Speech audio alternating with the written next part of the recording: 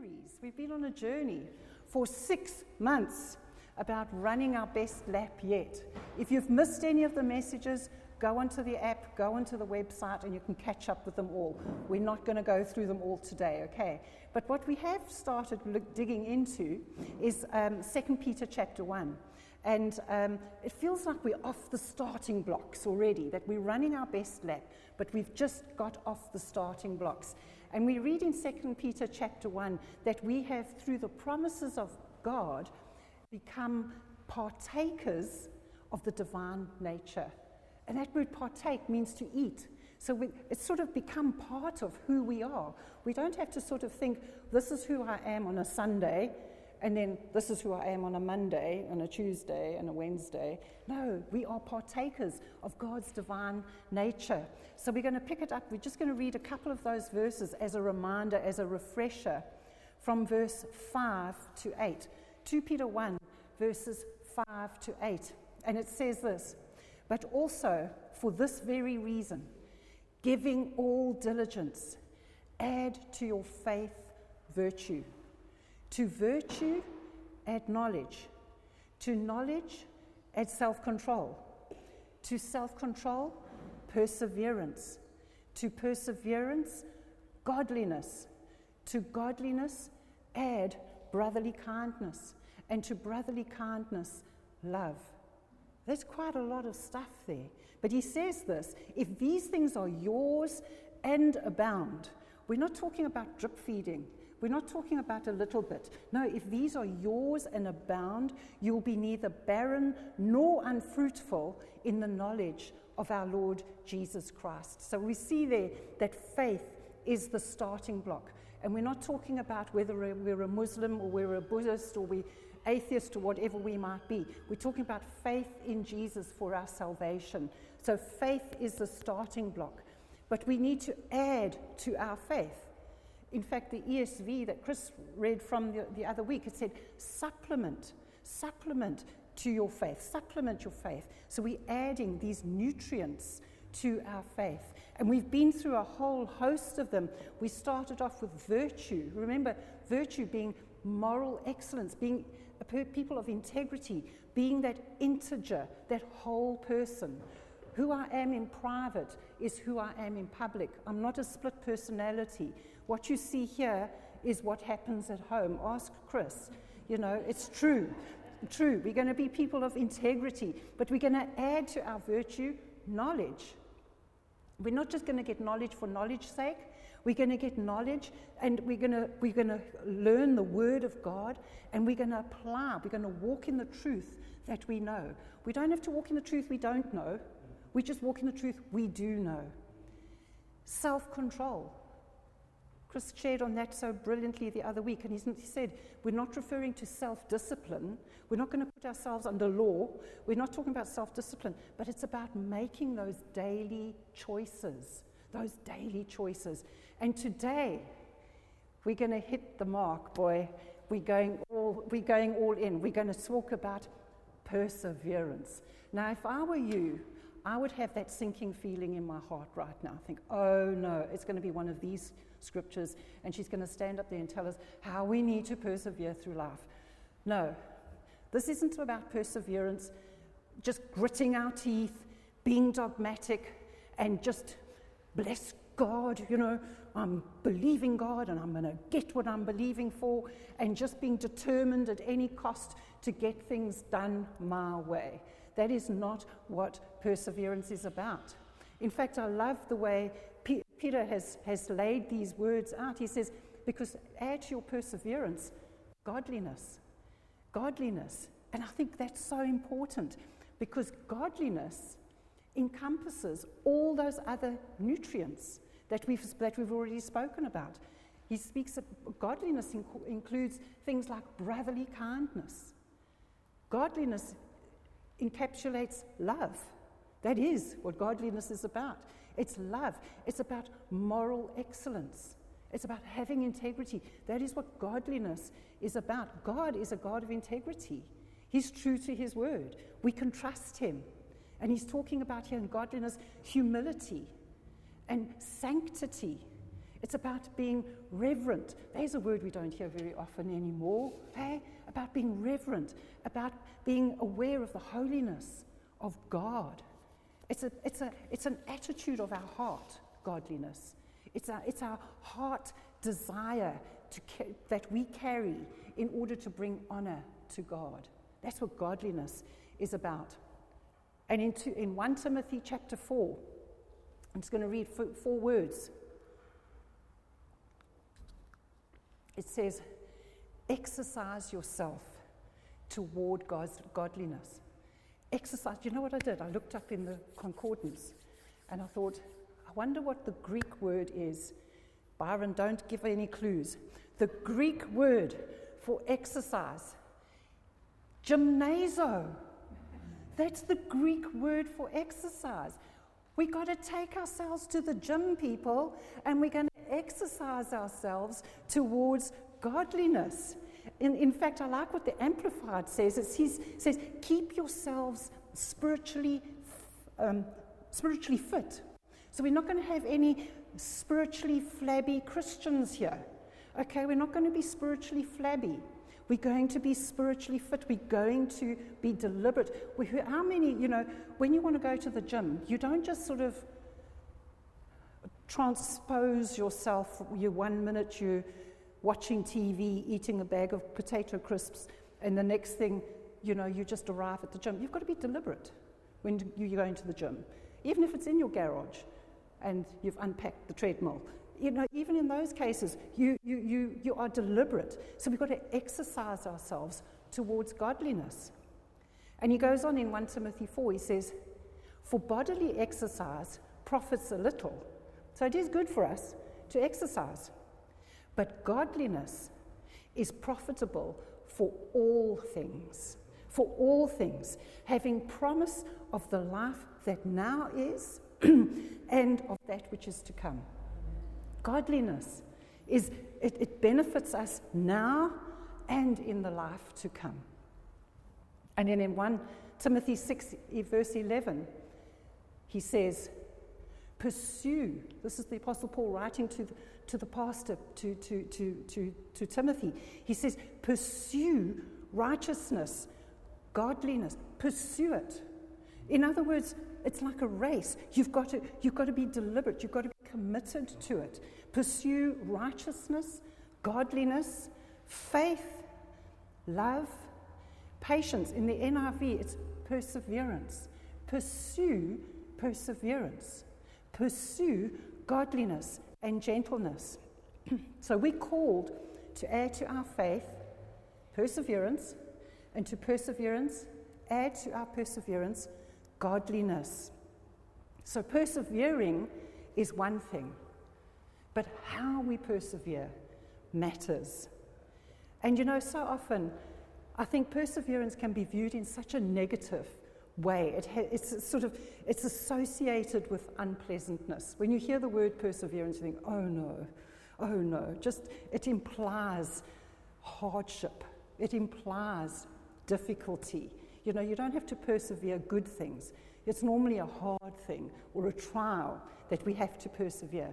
But Peter says in the scripture, he says, add to your faith, supplement to your faith. These things nourish, they complement, they assist our faith.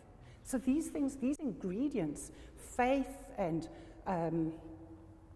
name them, integrity, knowledge, self-control, all these things are good for us. Perseverance is beneficial to us. So these are all additives and nutrients that we mix with our faith. And he says there, as we add them and as we abound in them, we overflow in them, we will grow more and more into the image of our Lord and Savior Jesus Christ. And that's what this whole thing is about. It's about conforming to the image of Jesus. Amen. You can say amen. Okay. So perseverance is good for us. So some of them might be painful in the making. Sometimes perseverance can be painful in the making. But generally, overall, in the long term, perseverance will benefit us. So what's the definition of perseverance? Just in case you didn't know, as if you didn't know. But being a definition of perseverance is being steadfast. And I like that word.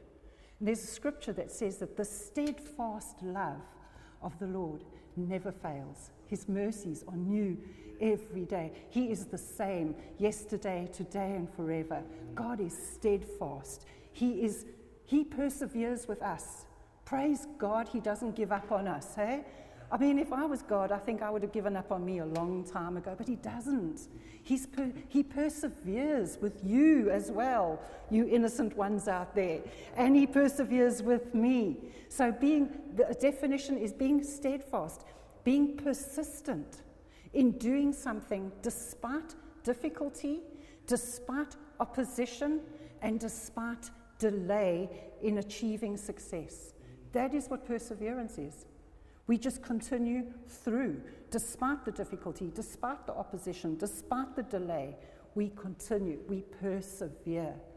And you know, when you think about that word persistent, the first thing that comes to my mind, I don't know about anybody else, is the account of the widow in Luke 18, the persistent widow.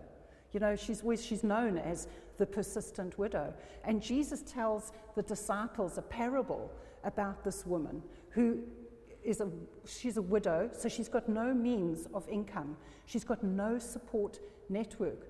And she goes to the judge, the unjust judge, by the way. She goes to this judge and she persists in asking him to seek justice on her behalf. And the account tells us that the judge, first of all, he didn't fear God and he had no regard for man. So he is not a reflection of God. In fact, Jesus tells us at the end of the parable, this is not a reflection of God. But what the whole purpose of the parable is to show how this woman persisted in asking the judge to seek justice on her behalf. And this judge says this in Luke 18. He says, because this widow keeps pestering me, I will give her justice so that she doesn't wear me out by her persistent coming. This woman persisted. She was desperate. She had no other means. She needed help, and she persisted. And I think sometimes when we come to God, we just give up. We just stop. But this woman, she was persistent. In fact, I like what the New Living Translation says. This woman is driving me crazy. She's driving me nuts. She's annoying me intolerably and wearing me out by her continual coming. And eventually what happens is the judge gives in to this woman's persistence. Not because he cared for her, because the Bible says, that the parable says that he didn't care for man or God, but he was concerned about himself. He said, this woman keeps pestering me, and she's going to wear me out. So he was more concerned about his own status than taking care of this widow. But he eventually sought justice for this woman. And I love, though, what Jesus says at the end of that parable. He says that God the Father is not like that judge. He's not like that judge. God will avenge his children speedily. If you're looking for justice, you're looking for vengeance, God says, vengeance is mine, I will repay, says the Lord. Leave it with him, okay? He will take care of us swiftly, speedily. But then he goes on to ask this question. He says, but when the Son of Man comes, will he find faith in all the earth? So he's saying it's okay to persist in prayer, because he's talking there actually about prayer. The start of that parable is all about prayer. So it's good to persist in prayer. But he says, but when the Son of Man comes, will he find faith? So we can't just persist being dogmatic and pouting and throwing a hissy fit. We've got to apply faith. Perseverance speaks of walking by faith. And it entails trusting. It entails waiting and patiently enduring. Not giving up. Don't give up. Just keep believing. Keep trusting God, regardless of what's going on the outside. We walk by faith and not by sight. You know what? We have a vision to see this hall filled on a Sunday morning, not just for movie nights, But every Sunday, we have a vision for that, and we will persevere until Jesus returns. We are not giving up. We are applying our faith. We are praying every night. Lord, we're badgering him. We are harassing God, but we're applying our faith because we know that God's desire is that all men are saved and come to the knowledge of the truth. God wants to break out in people's lives. So we are persevering. We are walking by faith and not by sight. And in Hebrews 6:11, it says, we desire each of you demonstrate the same diligence for the full assurance of your hope until the end. Until the end. So you won't become lazy. Another version says you won't become sluggish. Like those horrible slugs. I can't stand them. Don't become sluggish, but be imitators of those who through faith and patience inherit the promises. The CSB version says, through faith and perseverance, we inherit the promises. It's not just about perseverance. We've got to add perseverance to our faith. Faith is the undergird. Faith is the foundation, and we've got to walk by faith. And with this in mind, we've got to go to an account in the Luke's Gospel. We're not going to read it, but I was just so touched by the Lord just studying and preparing for this message today. In Luke chapter 2 is the account of Anna, the prophetess. And Luke chapter 2 is normally Christmas. We preach about all these nice things at Christmas time, but Christmas is every day. Jesus is born, he's been crucified, but he's raised to life, and we celebrate his resurrection and his ascension every single day, and we celebrate his birth. But when Jesus was 40 days old, Joseph and his mother Mary took Jesus to the temple to present him and consecrate him to the Lord. That was the custom. The firstborn, as the firstborn, that's what you do with the firstborn. And so Jesus was taken by Mary and Joseph. And there we find, when they come to the temple, there we find Anna, this prophetess. Now, some people think that she was 84 years old. Personally, I think she was 104 years old. And I'll tell you why. Because she was possibly married at the age of 13, which was the age that these young teenage girls would get married in those times. She was widowed at 20. She was married for 7 years. It says so in the scripture. She was married for 7 years. By the age of 20, she was a widow. And the Bible says that she remained widowed for the next 84 years. So on my calculations, the woman's 104. 104 years old. She'd been widowed for over 8 decades. Over 8 decades. And yet, she went to church. She went to the temple every single day. Every single day. And the Bible says that she served God. That word actually means she worshipped God. She fasted, she prayed, she served. I don't believe that she just sort of sat around praying, sitting on a rusty dusty. I believe that she was out there. She was cleaning the seats. She was cleaning the pews. She was polishing whatever it is they polished. I don't know. But she served God. Everything she did, she was devoted, totally devoted to the Lord. She was a godly woman, this woman, Anna, the prophetess. She had suffered pain and loss in her life at such a young age. And yet, she never became bitter. She just served the Lord for over 8 decades and maintained her hope. She had that close walk with the Lord. She had that close walk with God. And that was revealed by her love for Jesus.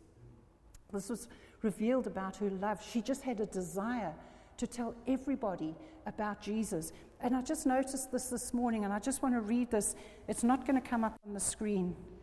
But in Luke chapter 2,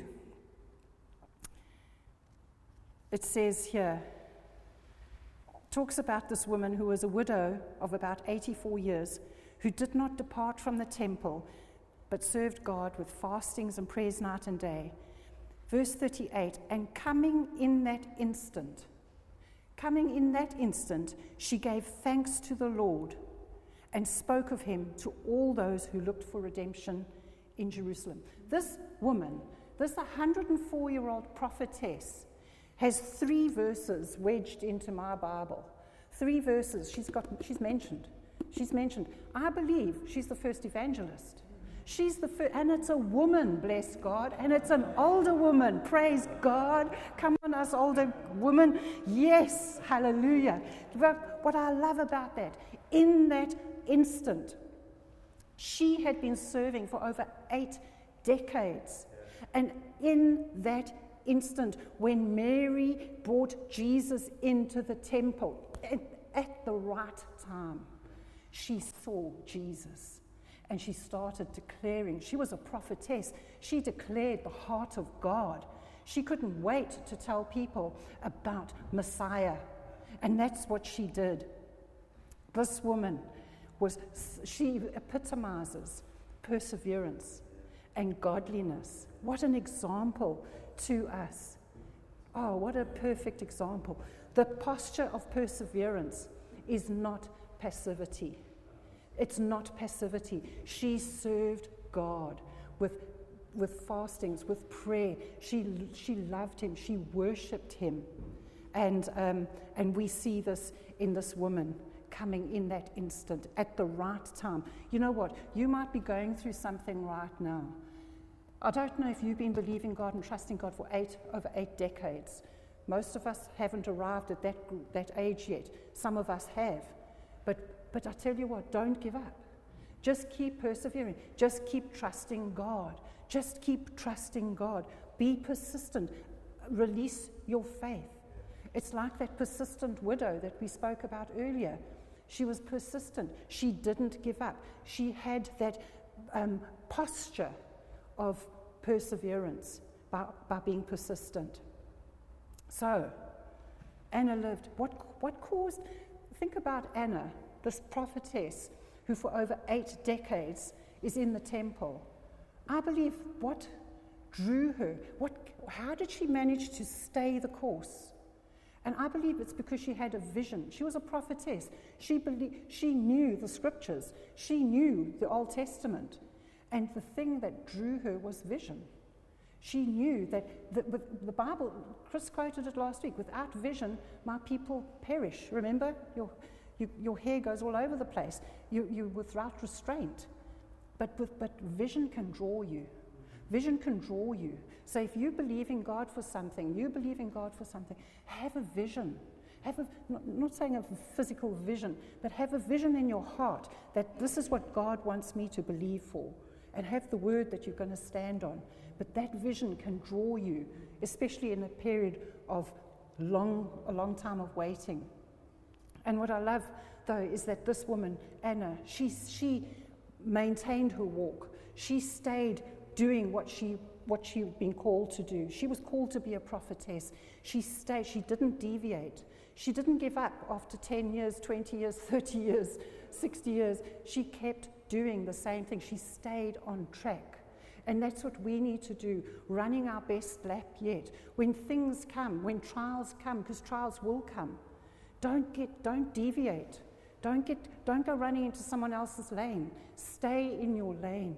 Stay in your lane. Don't give up halfway. Carry on to the finish line. Like Hebrews 6 talks about, that we're not going to become sluggish. We're not going to become lazy, but we're going to believe to the very end. I love what Lamentations chapter 3 says from the Message. It says, God proves to be good to the man who passionately waits, to the woman who diligently seeks. It's a good thing to quietly hope for help from God. It's a good thing when you're going to stick it out. It's a good thing when you're young to stick it out through the hard times. I know I'm totally wrong here, and you can correct me afterwards, okay. I think if Anna, the prophetess, wrote any scripture, this was it. I think Anna wrote it. I know she didn't. Okay, don't email us. I think it was Jeremiah. But just the wording, God proves to be good to the man who passionately waits, to the woman who diligently seeks. And he finishes it and he says, it's a good thing when you're young. This woman, Anna, stuck it out from when she was young. She was persistent for over 84 years. You learn how to stick it out through the hard times. So we have to, talking about perseverance, it would be remiss of me if we didn't come to James chapter 1, verses 2 to 3. And here's the great scripture all about troubles and trials, the ones that I hate the scripture. No, I don't. I love it because God teaches us so much about it. He says, consider it pure joy. Some translations say, count it all joy when my brothers and my sisters, talking to the church, whenever you face trials of many kinds, because you know that the testing of your faith produces perseverance. I want to kind of turn that around a little bit and say, instead of starting with consider it pure joy, we're going to start with whenever, not if ever, whenever you face trials of many kinds, not just one, many trials. Do you ever have a week like that where it feels like there's this, and there's this, and then there's this, and there's this? Count it all joy. Count it all joy whenever you face trials of many kinds. It can seem sometimes that they're coming from every direction. And he says, count it all joy. Consider it all joy. How does that work? How on earth, when you're under pressure, do you count it all joy? And I used to think, well, that means that I must just put a stupid little grin on my face and, sing some happy songs and everything's going to be okay. Everything's going to be all right. It's going to be okay. That is not what it means. That's not the way that it works out. No, he says we can count it all joy because we know that our faith is being tested. Because we can count it all joy. In fact, it says it's considered the maximum degree of joy when you know that your faith's being tested. Your faith is being tested. Because I know if my faith is being tested, God is getting my attention about something. Faith isn't faith until it's tested. So often I think I'm believing God for something. And I tell you what, this happened to us during the lockdown when we had no income for 6 months. No furlough, not like everybody else. Our circumstances were different. We had nothing. Zilch, zip. And Sandy, what are you believing? What do you believe in, God? I tell you what, I was challenged. I thought I was in a different place until the rubber hit the road. It was not easy. But faith isn't faith until it's tested. Praise God, he brought us through that. We're still standing. But faith is tested. It's tested through trials, but it's not produced through trials. I think this is so key. Faith is tested through trials, but faith is not produced through trials. God is not the author of your trial. God is not the one who's trying to see how much he can break you. That's not God's way. No, faith is tested through trials. And sometimes it might seem like we think we're in faith. We might even speak like we're in faith. We can quote all the scriptures. Yes, my God shall provide all my needs according to his riches in glory in Christ Jesus. Hallelujah. Yes, amen. Just going on to the bank. Oops, there goes some more money out the bank and there's nothing coming in. Do you still trust God? Do you still believe God? Is he still your source? Is he still your provider? Come on, am I the only one, or has anybody else experienced some of this? I'm the only one brave enough to say, no, this is what's happened. We might even act like we're in faith. We might even sound like we're in faith. But when that faith is put to the test, that's when we recognize, when we know what we truly believe. Then we realize, when you're facing that trial, that word says the testing of your faith means proving the authenticity, the genuineness of your faith. That's what the testing of your faith is. It's trying to see. God is trying to get my attention. Sandy, you're trusting me, but how genuine is your faith? How authentic is your faith? So the testing of our faith demonstrates something to us. It demonstrates to us how authentic, how genuine our faith is or isn't. And it's so important. I just want to throw in a little caveat here. It's so important to recognize that God is not the one who causes our trials. He doesn't put trials on us to teach us a lesson. That is not God's way. God is a father. Next week we're celebrating Father's Day. We've got the most wonderful Father, Father God. He is our Father. And the Bible says that He disciplines those whom He loves. He doesn't beat us up. He doesn't put pressure on us and sickness and harm us to teach us lessons. He disciplines those whom He loves. If you've got children, you know, you discipline your children. You tell them, don't stick your fingers in the light sockets. You've got to do it. You've got to tell them because you love them. And that's what God is like. He doesn't put trials on us to teach us a lesson. So trials can come from various places, sometimes from the devil, sometimes through circumstances, sometimes through other people, sometimes ourselves. Sometimes I think we're our own worst enemy. Man, I know I've caused a lot of trials in my own life. But regardless of the source, we get to choose the way we respond to the trials. But in the midst of the trial, God can reveal to you and to me where our heart is. Whether we, and you know what, it might not be in a good place. But God doesn't just leave you there and say, okay, well, I knew it. You know, oh no, that's not God's way. He knows you perfectly. God knows exactly where you are at. He knows every thought, every word that you're going to speak. He knows it all together. And He says, and yet he loves you. He loves you. He knows what's going on in your life. He loves you. But He wants you to also know where you are. And that's why His love towards us is perfect. His steadfast love, His persistent love towards us. So the testing of our faith demonstrates something. It demonstrates how genuine our faith is. But the testing of our faith also produces something. And that something is called perseverance. It's called perseverance. So James 1, verse 3 and 4 says, because you know this, that the testing of your faith produces perseverance. Let perseverance finish its work. Another version says, let perseverance have its full effect, so that you may be mature and complete, not lacking anything. Let patience have her perfect work, so that you may be mature and complete, not lacking anything. There's a scripture that says that godliness with contentment is of great gain.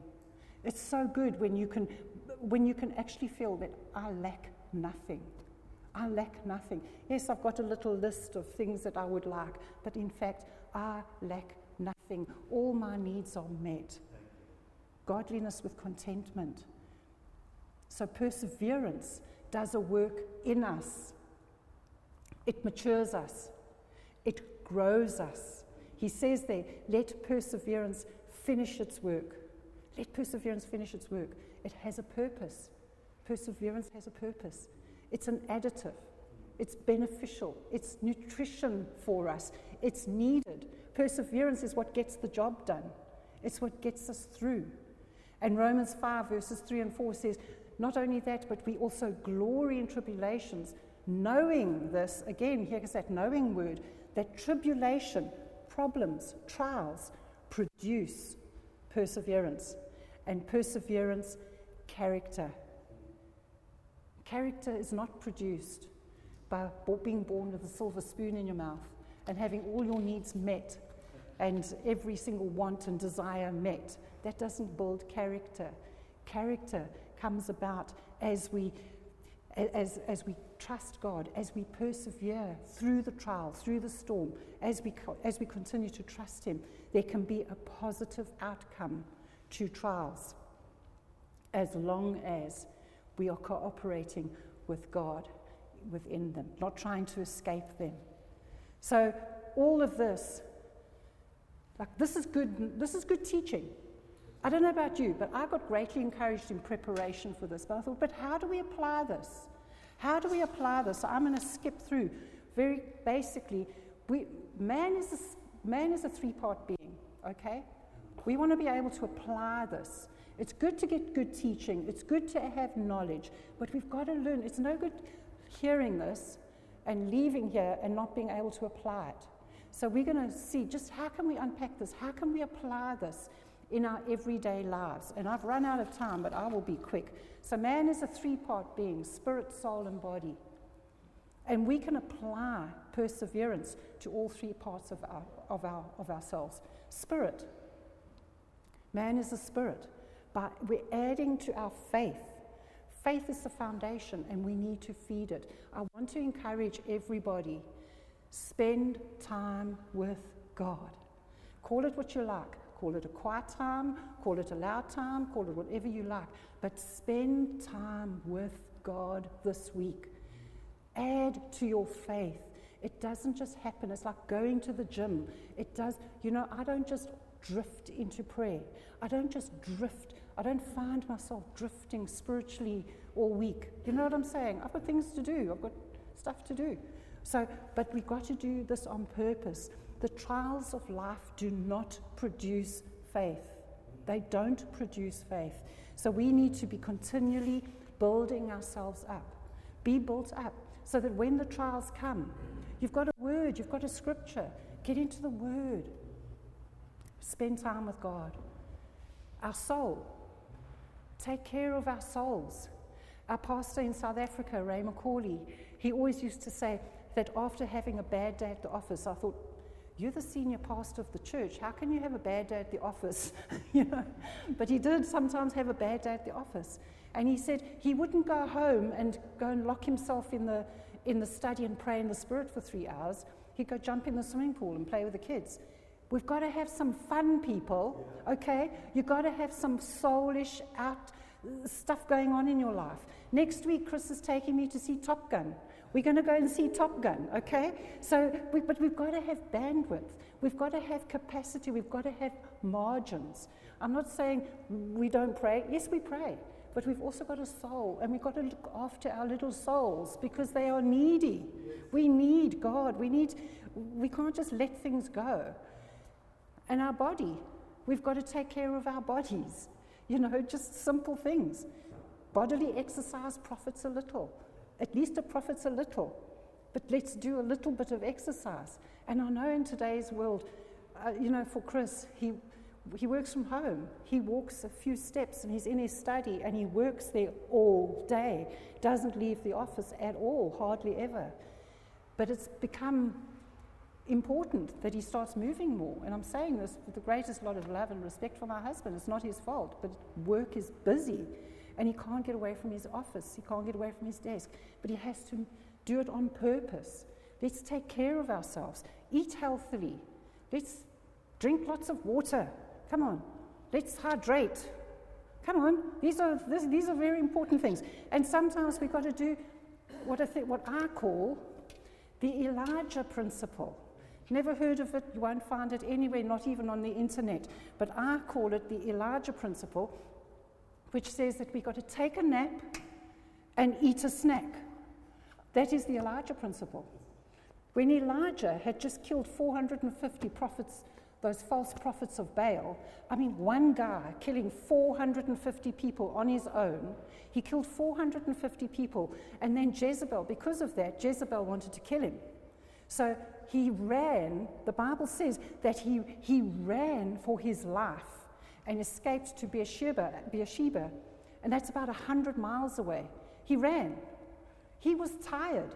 He was worn out. That would be from here to Cardiff, running. Run from here to Cardiff, okay, how dare you. Or run from here to Cambridge, it's the same thing. Or from here to Coventry. So 3 C's, that's how I remembered all the 3 towns. But that's how far it is, 108 miles. And he ran. When he got there, he was shattered. He was exhausted. And what did he do? He found a broom tree, a lonely little broom tree. And I think, wow, what's the relevance of a lonely broom tree? I don't think there is any. But he collapsed in its shade. And he fell asleep. And while he was sleeping, the angel of the Lord came and woke him up and said, time to wake up, Elijah. Have a snack. So he provided him a snack. He had a snack. And he went back to sleep. Went back to sleep. The angel came a second time. Tap, tap, tap. Elijah, wake up. Here's another snack. He had his snack. Then he had a nap. And he was refreshed. He said, because what's lying ahead of you is 40 days and 40 nights of more running.